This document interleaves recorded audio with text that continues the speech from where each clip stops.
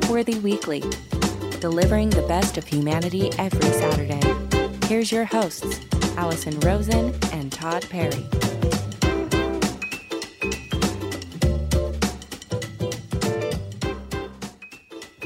Hello, everybody. This is Upworthy Weekly, and I'm Todd Perry, a staff writer at Upworthy.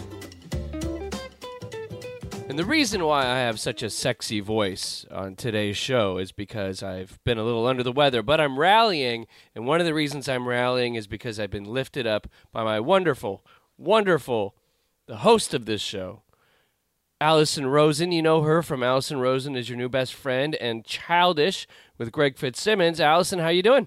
I'm good. How are you? I mean, I'm doing better than you are. It's true. You know, I woke up this morning and I was what I refer to as man sick. What does that mean? Well, I think there's a stereotype with men. I think it's true that they can't handle being sick. Mm-hmm. And, like, my wife is getting ready for work, and I'm laying in bed, and I'm just like, oh, got to call the lawyer, make sure all my affairs are in order.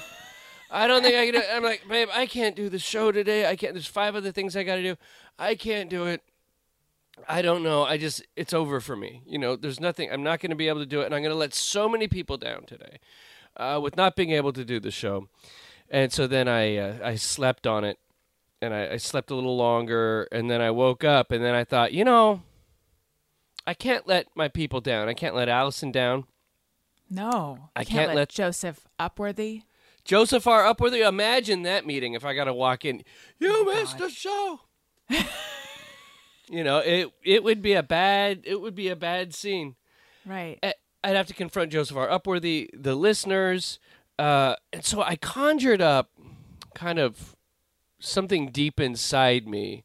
And I remember, and I'm sure, Allison, you're completely familiar with this, and that's June 11th, 1997, when the Bulls played the Utah Jazz. Think of it every day. And Michael Jordan had the flu. Yes. And he had to be on an IV the night before. The whole bit, he was dying, but he went and he played and he scored 38 points, and the Bulls won the game, and they call it the flu game. So I was like, you know what? If Michael Jordan could do a flu game, then Todd Perry here, I can do this episode. Okay, Is this your flu pod? Yeah, this is the flu pod. This is going to go down in like Apple history whenever they're talking. And years from now, you know, Chuck Klosterman is going to be sitting there going, you know, we thought we knew Todd Perry until the flu pod game, and then you know they'll cut over to Bill Simmons and he'll do a whole breakdown on it. And so then I did what men are allowed to do in America these days, is I made a decision about my health. Ooh, sick burn. I see what you did.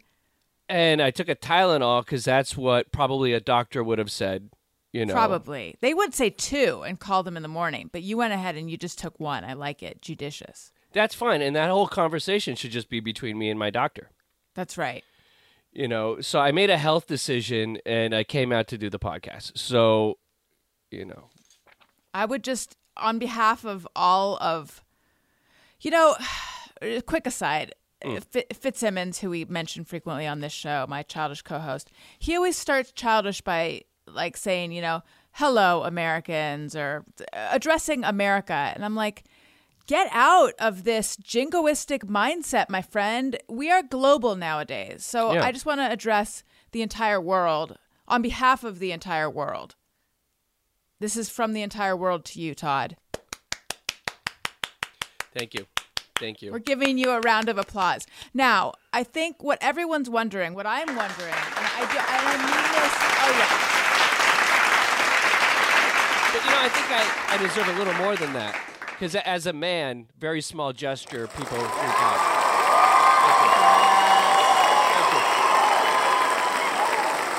Thank you very much. Thank you. Oh, yeah. Allison, so you were talking. I think we're all, thunderous applause.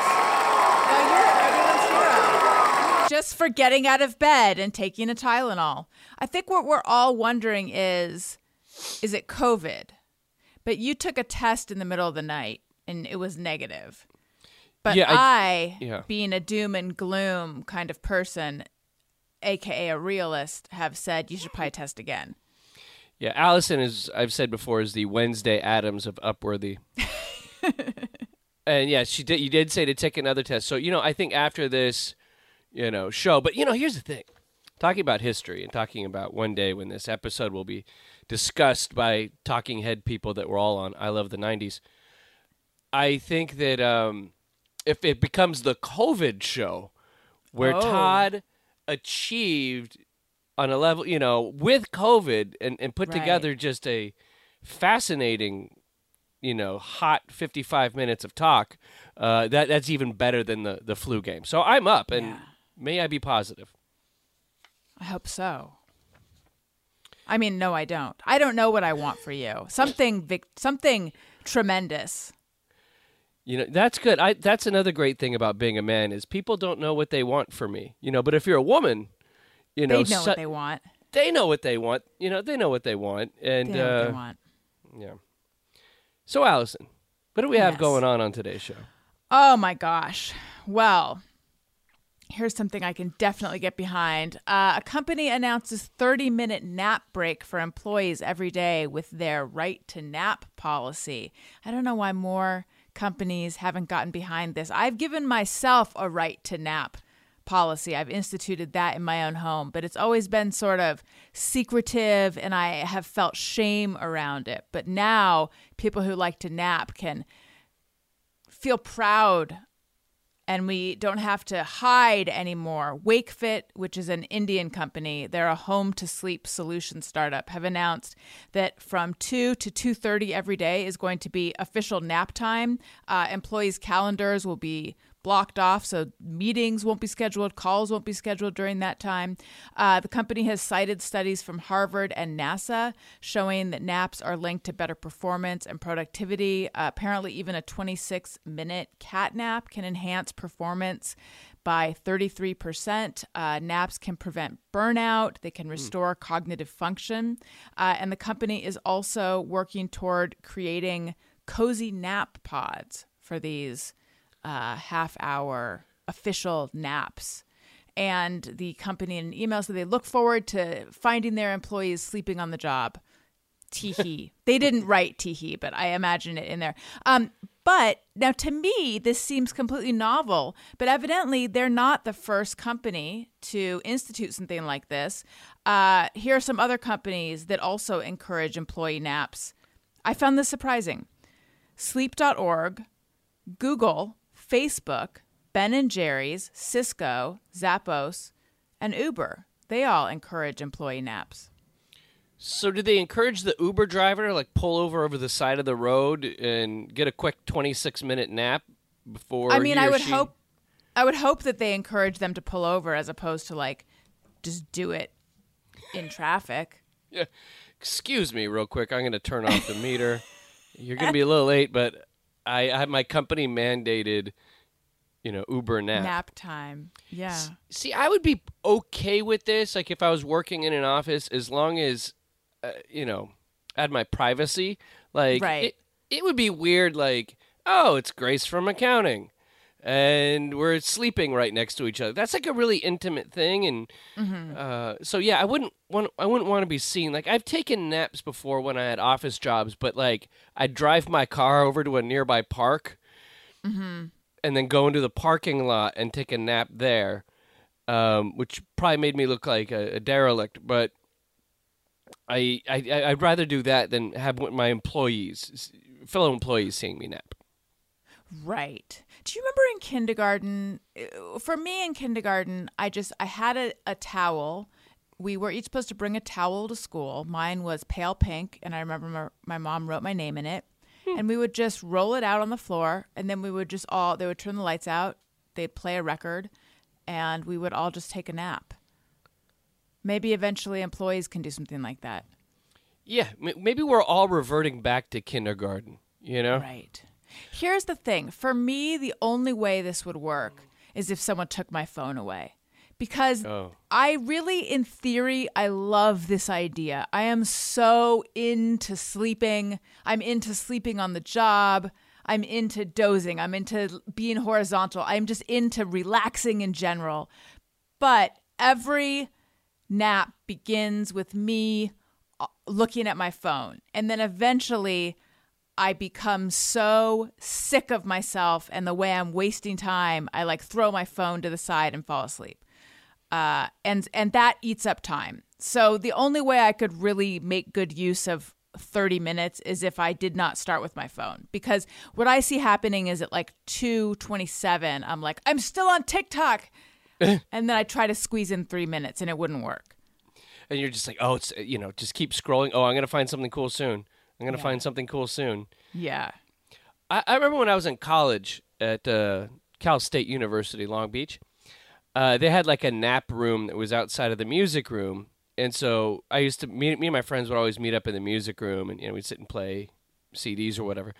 And then I remember one time I got to school and then I took a nap and I overslept through 2 classes. And then I got back in my car and I drove home. That was, looks like I missed it all today. I should have just stayed home. Wait, what went on in this nap? Like, what did the nap room look like? It looked like a little stoner pad. Like it was just a bunch of beanbag chairs, and it was dark, and maybe like some kind of black light stuff going on.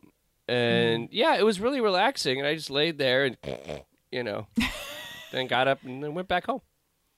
I've never really been great about falling asleep in public. I also, you mentioned like pulling over in your car. I've never really felt comfortable falling asleep in my car either. I think for reasons of, I don't know. So I don't know. I think I feel vulnerable in my car, even though I know that the advice, if you're driving at night and you feel tired, they always say just pull over and go to sleep. Yeah, but that I never sounds felt comfortable doing that. No, that sounds like a bad. I'm just going to get off the freeway here, someplace I don't know. And yeah. It's better than morning. Potentially falling asleep while you're driving, though. That's true. Whenever that's happening to me, I just keep slapping myself. Like, I'm tired. It's like, window down, but then if your window's down, they think you're drunk. And then slap myself and, listen to some annoying music or something. Yeah, I do. I mean, it's been years since I've been in that situation, but I used to do the, put the window down, get really cold, put it up, turn the air conditioning on, turn the heat, just accost myself with different sensory input. Upworthy Weekly. People are helping introverts by sharing their go-to small talk topics. This one was a very popular one this week because I think making small talk is something that a lot of people find to be an uncomfortable situation whenever they have to make small talk. And so I think this was actually a really functional article that some people go, oh, geez, how do people do it? A Reddit user named Blugged Bunny asked the online forum, what's your go-to small talk topic with strangers? And see, although the question wasn't intentionally to help introverts, me, as Todd Perry, the Upworthy writer, saw what's the Upworthy angle on this, and which would be what's helpful. Mm-hmm. And also, I think there's a lot of people that really strongly identify with the fact that they're introverts. I think people's identity, they're really bought into it. I don't think people are extroverts are like, I'm an extrovert, blah, blah, blah, because then you seem obnoxious. Uh-huh. But I think people that are introverts are really married to the idea. Yeah, because I think it makes you feel better having an explanation for why you might not be as outgoing and as into being around people all the time. You need that to feel okay. Because society rewards extroverts. Mm-hmm. So yes. you need an explanation for why you're not out there, chewing your friend's ear off. So I found, I crowdsourced a whole bunch of ways that people, make small talk. Yeah. Let's hear them. Well, one guy said something that I agree with, that if I'm, sitting at a bus stop next to somebody or on a park bench, I'm feeding the ducks or whatever, they bring up, quote, something in our environment that we can both relate to. I never noticed that water tower. That duck sure does look funny. And then you have to make it easy for them to give a response. Like, and I'll do that. Like, I will say, like, I never noticed that water tower, but I bet it's what, 300, 400 gallons can fit in that? And then comma, right? So I'm asking for the agreement or whatever. Then they go, that looks like 600, 700. And then we're like, then you're off to the races. Yeah. And then another one, it says, and this is good, I think people use this on me, is people love to talk about themselves. So a few questions about them and some follow-up questions, and their answers usually does it, Mm-hmm. And I think maybe someone like you or someone like me, we have maybe enough things about us for people who know us that they can, how's the podcast doing? Yes. How's it working with that Greg Fitzsimmons? People can have things that they can bug us about. Or they go, Todd, how are the Raiders doing? Whatever, one way that sports make small talk easy. Do you ever find, though, and now this is just a tangent, but I do find occasionally people will be like wanting to get into like the detailed finer points of something. And I feel like they're actually just making conversation thinking this will be a fun topic for you to discuss. And it's actually not a fun topic. And I'll give you an example. Like, so tell me, how does it work? Getting ads on your show. How does something like that work? How do you even go about doing something like that? And I'm like, it's a long explanation. It's not interesting. I could tell you, but I don't think you're going to be interested by it. It's actually not a small talk conversation. Yeah. Like, how do you make money off this? Kind of. Which is weird. And you want people to go, why are you so endlessly fascinating that people want to listen to you talk? Yeah. Why is when I that? feel like it's self-evident. I don't know. With you, they should just ask for a tortoise update. And with me, they should ask me about my children and my dog and leave it at that. And also, I'm open to discussing Severance, the TV show. Another one is food. People typically love food, which is, of course, like we need food to subsist. There's nobody I know that's like, food. You sound like people. You sound like a robot. People typically love food. I just arrived in Earth. People typically love food. Maybe that's because I have COVID. I know. And my voice is not that dynamic. No, you don't. It's not the tone of your voice. It's just the revelation that people typically enjoy food. The human race, they typically enjoy food. They drink water to hydrate. It reminds me. Tell me more about the way people enjoy food. Oh, it was like we had in one of the places where I worked. They had they did all these meetings and they paid all this money for, to figure out how to better market to different people of different cultures. Mm-hmm. And one of the takeaways, the person went to the meeting and they said, it's important to Hispanic audiences. Family is very important to them, and their homes is very important.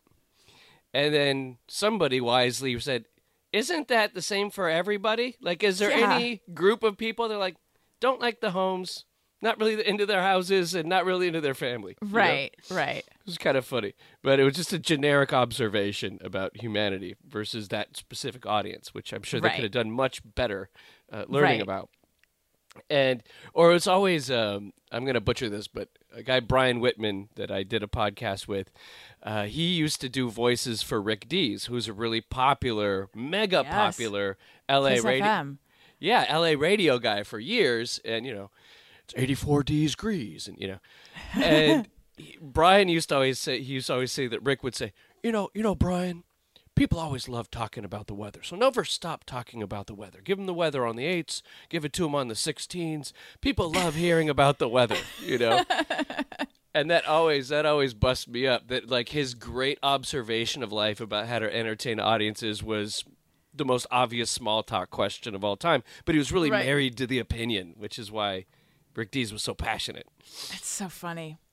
You know what is so funny, though? I don't particularly enjoy small talk wise talking about the weather, but when I'm driving, if I'm going to listen to drive time radio, I do enjoy a weather update and I do enjoy a traffic update. Like I am really that person that the old school radio format people are programming toward, because I like the traffic updates, even though I have the worst sense of direction in the world.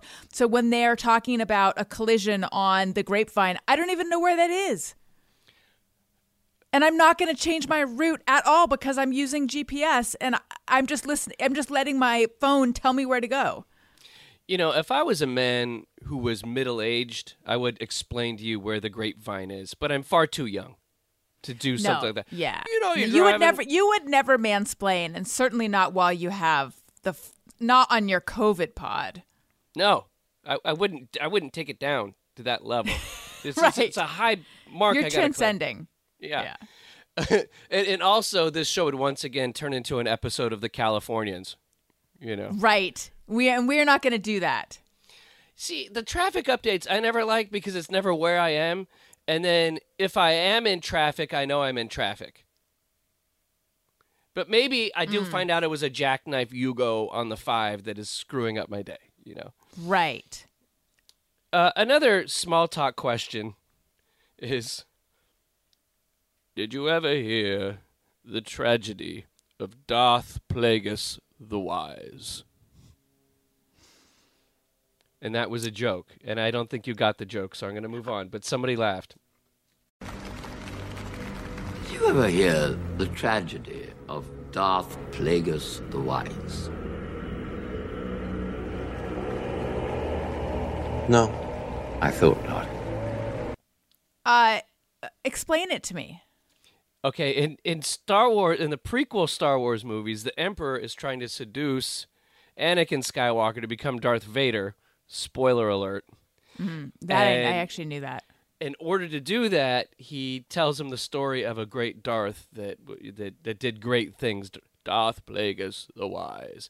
But it's great because they're just talking to each other and it comes out of nowhere. And it's part of that weird wooden writing in those that's almost kind of this far on, almost joyous. But the Emperor really sells it because he's such a hammy actor that it makes the bad writing work. But it's always like, apropos of nothing, I just want to ask somebody that from time to time. Like, as in my nerd brain, that happens. Yeah. Well, and you go to Lebowski Fest, so you probably are filled with tons of one-liners and things you could use. Oh yeah. Another one is this person made an acronym. Ooh, let's hear it. FORD. Family, Occupation, Recreation, Dreams. Ooh. So those are the 4 things. You're looking at somebody, you go, I can go family. Oh, how's the family? How's the kids? Occupation, you know. So how's your job? Recreation, you know, hitting that weed. Dreams, what do you really want to do, Allison? Right. You Have any weird dreams? No, I know that's not what they mean by dreams, but Oh yeah, that. And you know what? When it comes to boring conversations, I never want to hear about people's dreams. I've never had. I sometimes do, but I'm weird like that. Yeah, because people will go on. And, I had the strangest dream last night, and I was my ear turned into a coconut, and I don't know. I always one small talk thing I like to drop when I'm at like Stater Brothers. When I'm at the local supermarket and I'm checking out, and I always get a positive response to this, I've noticed. So, Allison, you can use it, you know. Okay, thank you. I mean, it's how you deliver it also, but, I always go, whew, man, I am hungover. And you always get a laugh because the person goes, they're like, wow, that was like way too much TMI, but that probably means you're kind of cool because you drink too much, you know. Right. And then you go back and forth, and then they go, whoa, you getting another 12-pack. You're like, oh, that's right. And I don't know. You always get a smile off that, you know, and sometimes they are too, you know. And they give you the yeah. I had one, you know. Even if I'm not hungover, I'll do it.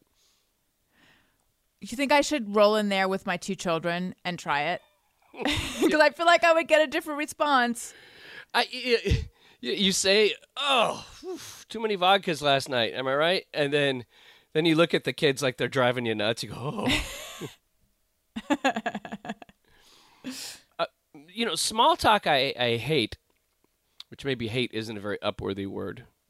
But when you have like coworkers and you all go out and you just rag on that coworker that isn't there, like, oh my God, did you see what Martha was wearing the other day? And then it's always like, because you know that when you're not there, you're the butt of the conversation because nobody has anything better to talk about. So they sit and they rag on the person that isn't there. That always makes me uncomfortable. Me too. Wait, are you qualifying? Is that small talk though, or is that gossip? I feel like that's gossip. I think gossip can be small talk. I guess, yeah. It's like gossip taking the place of small talk because no one really has anything to talk about. Yeah. Sometimes, we were talking before, and I was talking about trying to elevate small talk into medium talk. Yes. Yes, I do remember that.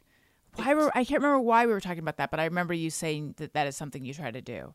I don't know. You backed me into a corner about something, and that was my way of crawling out. But I thought, somebody once said this, and I don't know if it's true. So you tell me if you think it's true. Okay. That small minds... Wait. Small minds talk about people. Medium minds talk about events. And big minds talk about ideas. Oh, I like that. Small minds talk about people.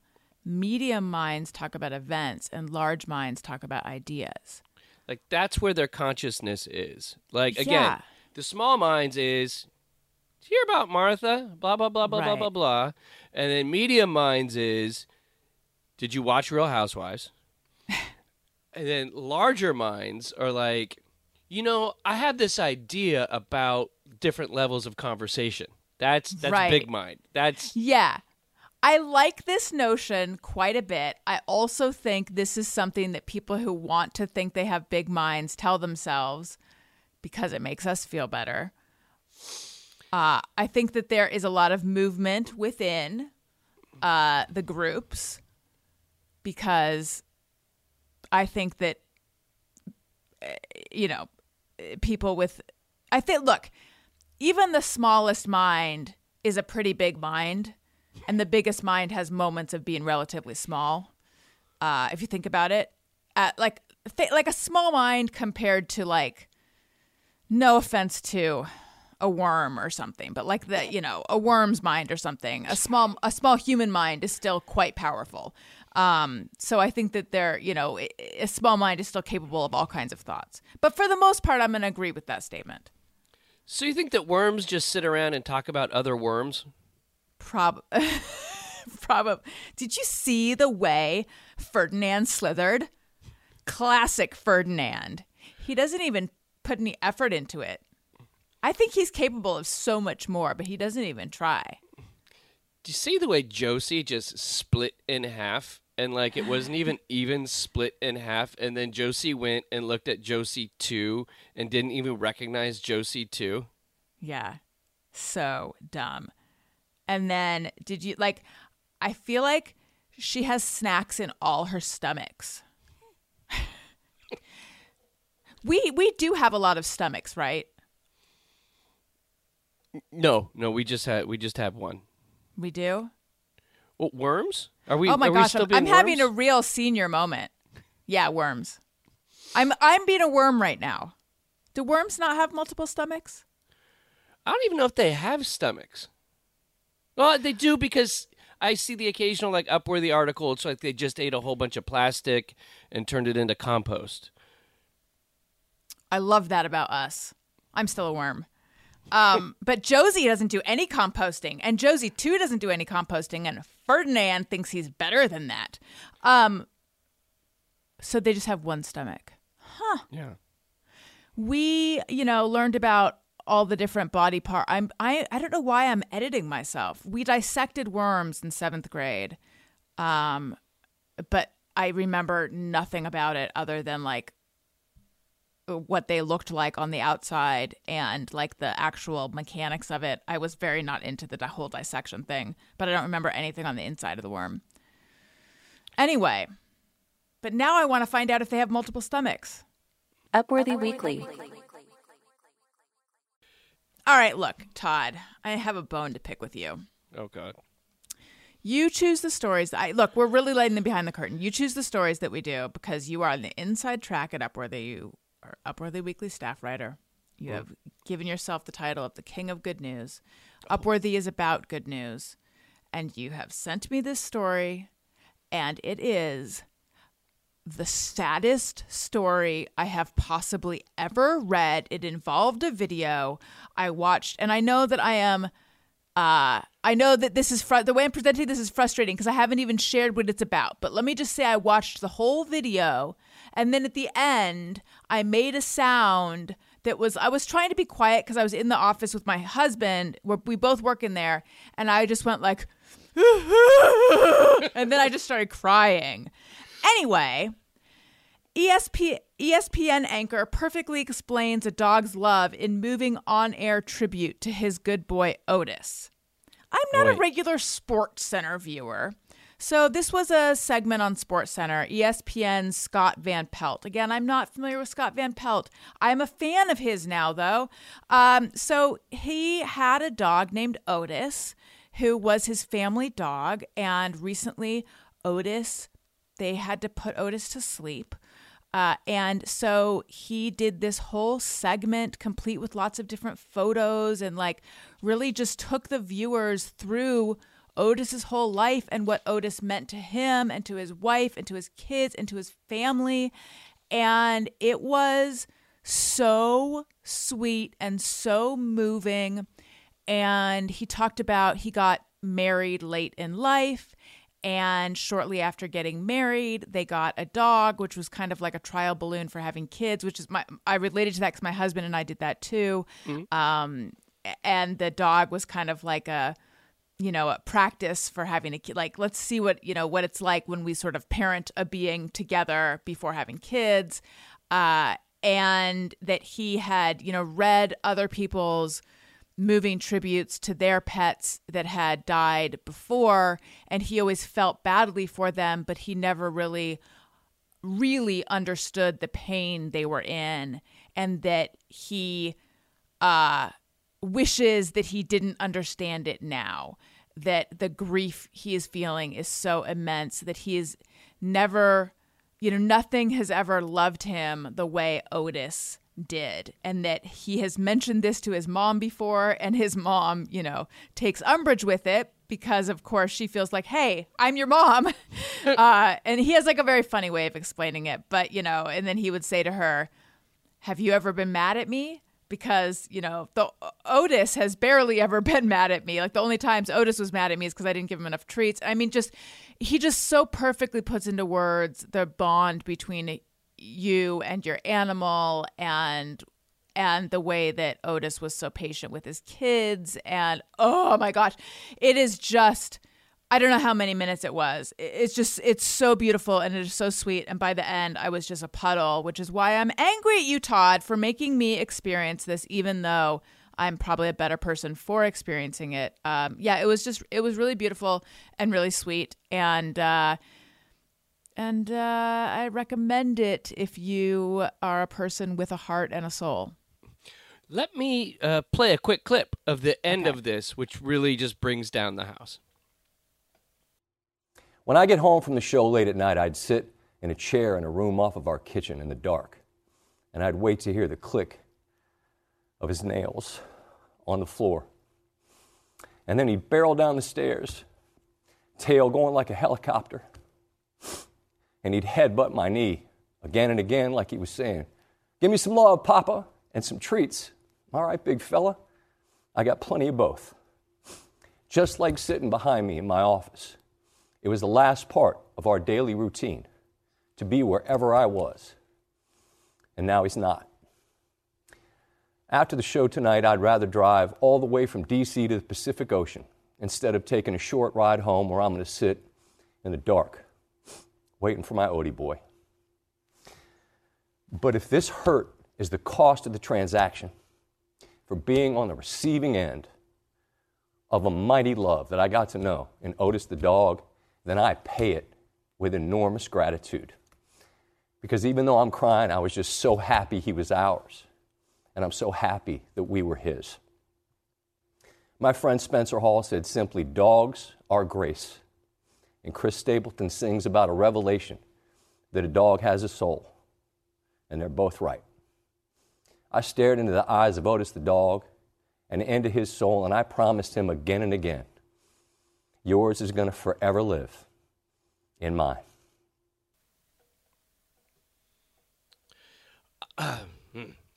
I obviously, I really related to this because I think just like Scott Van Pelt, again, I got married not that late in life, but I got a dog before having a kid, and I had never, like, my dad and stepmom had dogs, but I didn't like live with them and didn't like kind of bond with them the way that when I got my first dog with my wife, that my wife made me get, that I didn't want to get a dog. I was like, it's going to stick up the house. I didn't.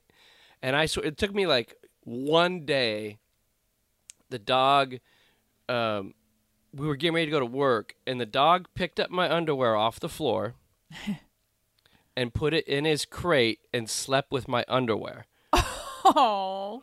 Now, that if there's anything that's love, it's that. Now, at first, on some level, I was like, maybe this is just narcissism because I'm like, this thing will sleep with my underwear. I might as well love it back, But it wasn't that. It was about something more. It was about like, I would have slept with his underwear too, Yes. And I just love my Murray. And again, I thought I understood before having Murray what people dealt with when they dealt with the loss of a pet and a dog specifically, but I didn't know. And so this guy I felt like it reflected exactly my experience, and that I lost my poor Murray during the middle of COVID, like July 2020, and he died in my arms of a heart attack. Oh, God. He was on my bed, and he was having a heart attack, and I picked him up right in his last moments, and I talked to him, and I told him how much I loved him, and it was just like, oh, my God. It was just the most heartbreaking thing, and my feeling was that I had lost my shadow because my Murray was always like on my heel wherever I went. If I got up, if I sat down on the couch to watch something, he would lay down, put his head on me, and it was just like having my shadow. And I worked from home, so I was always with Murray. When I worked in office, I'd take him to work, and he bit the CFO of the company and got banned. It was awesome. So I don't know. I just had this wonderful relationship with Murray, and he died too young. So, still raw with me. So Scott Van Pelt's words, and So. Yeah, he talks about how much he is dreading going home and sitting in the dark and not hearing Otis' nails, clicking on the floor, and Otis, running around the bend and putting his head against his knee, which is what he had done every single night when he had come home. And I know that feeling of just the difference in the house at the beginning when your dog is gone. It's so hard, so awful. It's haunting. Now, I doubt this is. I'll ask you because I really don't know the answer, but I doubt it's the same feeling or as intense. But do you think people feel bad if they lose a cat? I knew it was going to come to this. I think look, for humor's sake, and because, we like to keep this going, I know I should say it is not the same, but I think it is actually, as much as it's confusing to us since we do not have pet cats, even though I've expressed that I would like to have a cat someday, I do think it is the same, because after our precious Oliver, who was our first dog, died, Daniel and I, and it's a whole long thing. It was like he was young, and it was a tragic death, and it was awful. I was having so much trouble getting past it that we went to this pet loss support group at one of the vet clinics around here. And so we were like in this group with other people who had recently lost their pets. And there were some people who had lost their cats in there. And I swear the intensity of the grief was the same, whether it was a dog or a cat. And there was one guy, and he had lost his bird. Dog, cat, or bird, I'm telling you, is the same. Someone should rank this, most intense feelings to have for a pet to lose. Yeah. But yes, I obviously I know that people get sad when they lose their cats. But Hi, I'm Alex Schmidt, and I want you to be excited about everything. That's why I make my podcast. It's called Secretly Incredibly Fascinating. On each episode, we take one thing that people think is ordinary, and we get into the history and the science and the stories that prove it's actually the title of the podcast, Secretly Incredibly Fascinating. Search Secretly Incredibly Fascinating in your podcast player. Go ahead and start with whatever episode topic looks the most fun.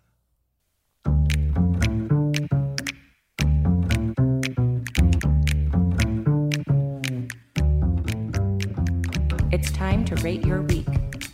Have something great happen this week that you just have to share with the world? Tell us about it by emailing us at upworthyweekly@upworthy.com.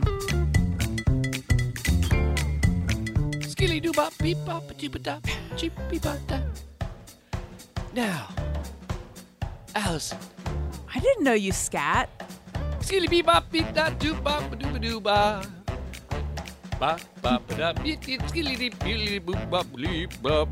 I can also do that thing like Dizzy Gillespie where I make my cheeks big. Like, Wow. The funny thing is that, and I think this is because you might have COVID, you think that you're puffing your cheeks out and making them big like Dizzy Gillespie, but you're really just filling your mouth with air a little bit. Yeah, your cheeks are not getting very big. well, what I was told at the beginning of the pandemic is that if you can hold your breath for 10 seconds, then you don't have COVID. Okay, well then, congratulations. But throw out your rapid tests. You're negative. Now, Allison, do you understand the feeling of jazz? I don't know if I do. Yes. Sorry. Sometimes I become Jazzy Todd. It's just No. like the jazz overtakes my body, and I start just having. It's like I get communications from Charlie Parker and It was weird. Thelonious Monk. Suddenly you were black and white, and you were holding a cigarette. Yeah, and I was. Yeah, I gotta say it was kind of funny. There's a great documentary about Kenny G that was on HBO I saw recently, and it was hilarious because it was all about the fact that people who are the jazz police hate Kenny G. Mm-hmm. Like people who are really into jazz and like that weird world of like the gatekeepers in jazz and all this, like they can't stand Kenny G. But Kenny Right. G is like the biggest selling jazz musician of all time. Mm-hmm.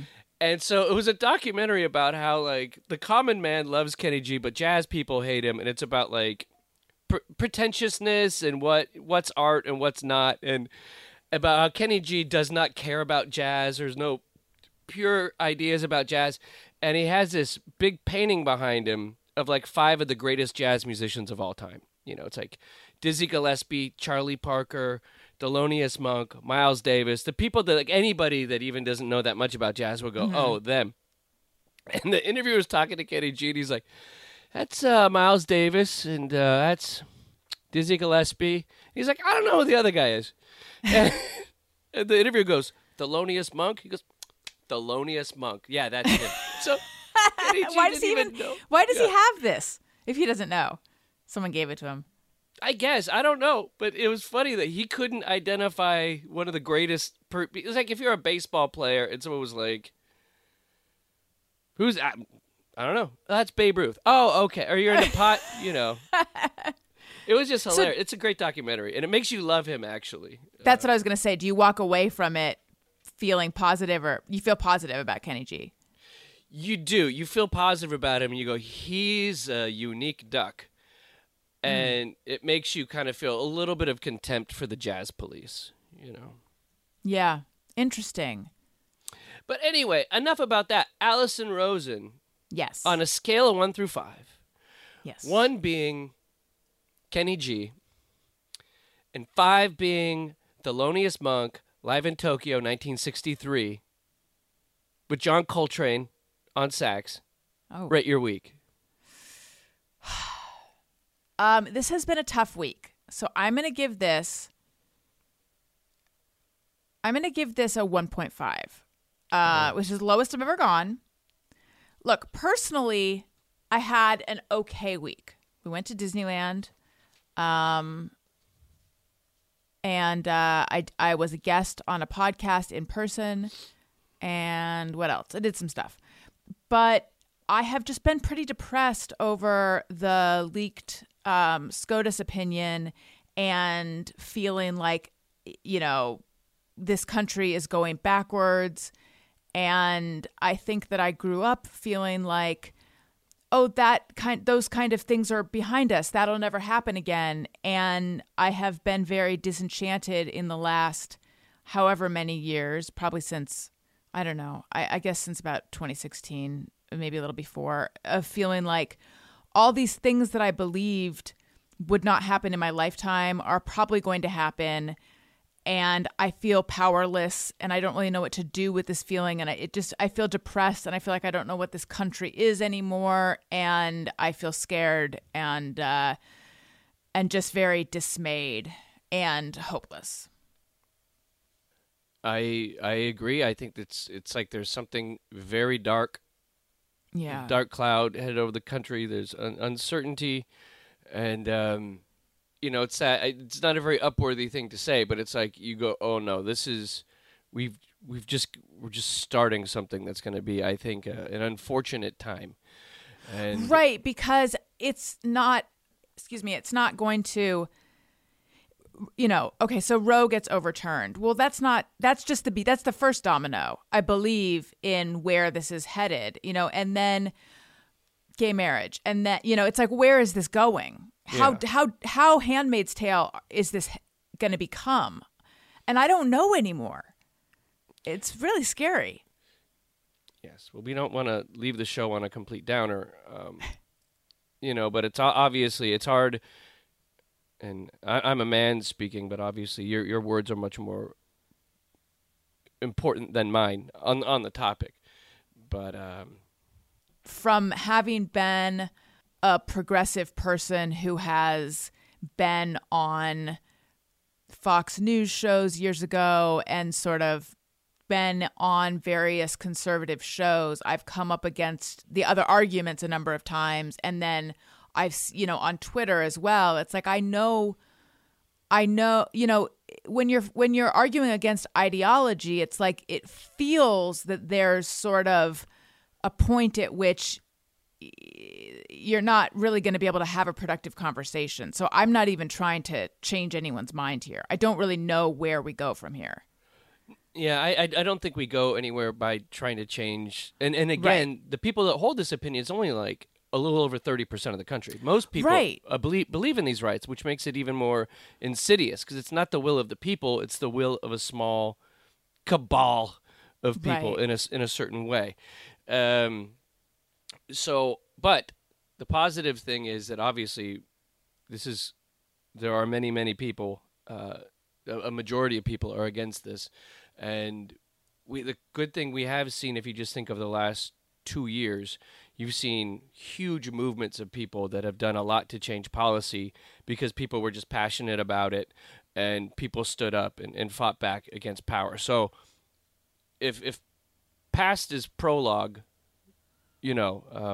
Right. I mean, I do believe it, and I do believe there's a pendulum, and I do believe that, after a period of darkness, there will be a period of lightness, and event, the arc of something is long, but it bends towards justice. Like eventually we'll get to where we want to be. It just is going to be not in a while. I just also want to say though, I don't believe it. I feel depressed and hopeless, but I don't know that the situation is so hopeless. I'm just saying emotionally that is how I feel right now. Yes. But I don't want someone to listen and think that I'm saying the situation is hopeless. I don't think that's the case. And the great thing is because that's there, it gives a lot of people a big chance to mobilize. And Right. if we can end the show on something a little more positive, I think. Well, I mean, I haven't even asked you. Oh, well, are you a better person? I'm trying to think of any way in which I'm a better person. I mean, I'm still flossing with my water pick, like I talked about last week, but I've even begun to doubt the validity of that. I've begun to feel like, what if the whole water pick situation is a scam? But I'm still doing it. I'm not reading Atomic Habits. Am I a better person? Oh my goodness. What am I possibly doing that is making me a better person? I mean, you and I guest hosted a podcast last night, and I hope we did I think we did. I mean, it was very fun. I think we did a good job. So we're better people because we did that. So yes, I am, because we guest hosted an episode of another podcast, which we will definitely tell everyone about when it comes out.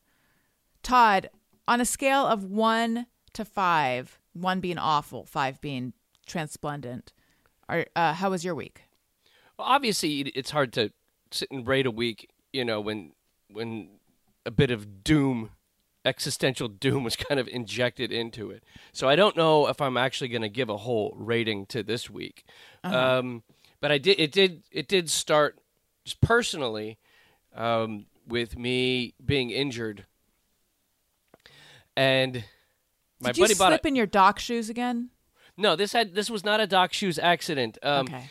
My buddy bought a golf cart, and All right. he was showing me his golf cart. He's like, "Look, I bought a golf cart, and we're gonna drive it down the street. I'm gonna drive it real fast." So I took my son, and I put my son on the lap. And with a golf cart, they have like the bars on the side to hold up the canopy on the top. Like a windshield. Oh, and my kid is knocking on the door. Declan, would you like to say hi real quick to Allison in our audience? No. What's that? Could you say it in the mic real quick so I can hear it? Hi. Hi. Is it pizza day at my school? Oh. It was pizza day at your school, but we gave you the day off because you had the sniffles. Well, that's somebody who's having a bad week. Oh, he missed pizza day and he has the sniffles. He just sloughed off in the saddest way imaginable. You have to get him some pizza today to make up for it. I know. Tell him you're going to. So, but it was because of him that I got hurt is the big problem here. Because of your son? Yes. I haven't even heard the story yet, but I just want to say, I'm sorry. I've had a 1.5 week, so I can't hold my tongue. This is what I heard. My friend got a golf cart, and so he brought it over, and he said, I'm going to drive real fast down the street. So I grabbed my son, and we got in the cart. I have a lot of issues with everything that happened so far. But go on. So because I'm committed to safety, my son was sitting on my lap, okay? Okay. And that's what people did in the 70s. It was fine, but they were, smoking a Marlboro while they did it. So, right. But we were not smoking because this is 2022. Right, because you're committed to safety. Yeah, and menthols are illegal in Long Beach. But is that true? You could buy pot. I could menthols walk up are illegal? Yes, you could go walk up at the corner and buy a sack of weed.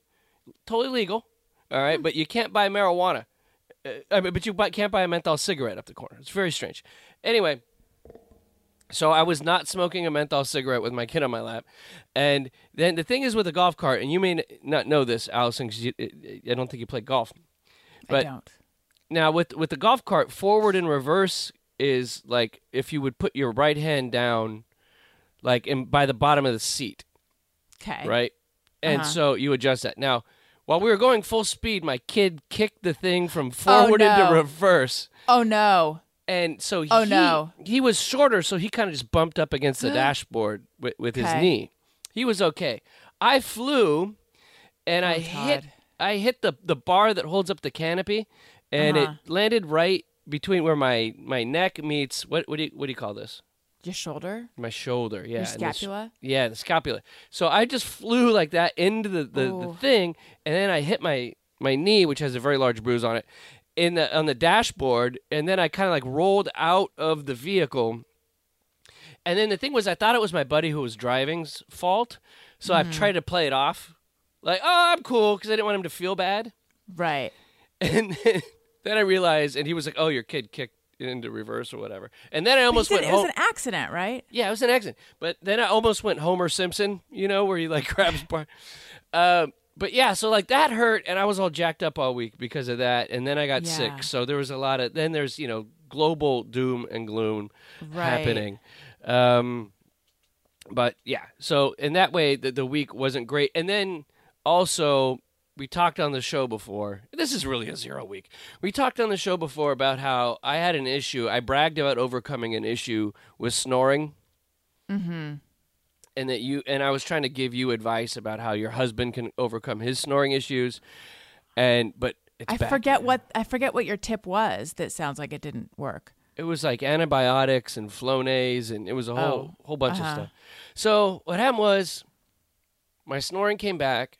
Even though I have a bad knee and a bad neck and was sick, I had to sleep on the couch all week.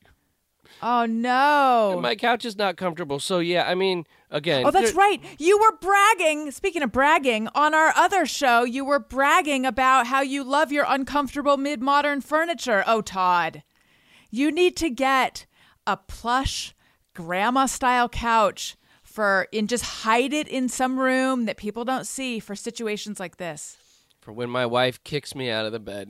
Yeah. You're probably snoring because you're sick. Oh, God.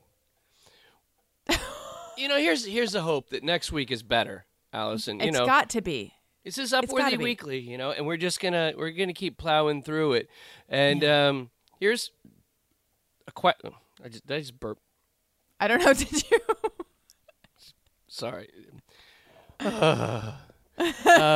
Here's a question for those of you out there that are reviewing the show. On Apple iTunes, you can review the show, and right after your angry political comment and 1-star review for us talking about women's rights, may you post whether you think that the COVID show, the possible COVID show, or the traditional flu show. I don't know how Bill Simmons, I don't know how the journalists are going to write about this show in the future. How it will be remembered, right? No, that's out of my control. My control is the greatness I can achieve right now. Exactly. In real time, and to be like Mike, right? Yes. That's what I can do. So, write a review. Are people going to look back at this as a crowning achievement in podcasting? Or is it going to go down as just a total bummer show that people are like, why do I even listen to Upworthy Weekly if they're going to bum me out? And I got to hear this guy's voice that sounds like Kathleen Turner. Yes, that's a great question. I'd like to thank Allison Rosen for hanging out with me on this show and for being heartfelt in her thoughts about her dog and women's issues, and I'm sad we had to have that conversation. Me too. Upworthy Weekly was produced by Todd Perry. Follow Upworthy on all socials at Upworthy. Allison is on Twitter at Allison Rosen, and Todd at Todd A. Perry. That's Todd with 1 D. Questions, comments, or to tell us about your amazing week, email us at upworthyweekly@upworthy.com. I'm Marley Balin. Have a great week.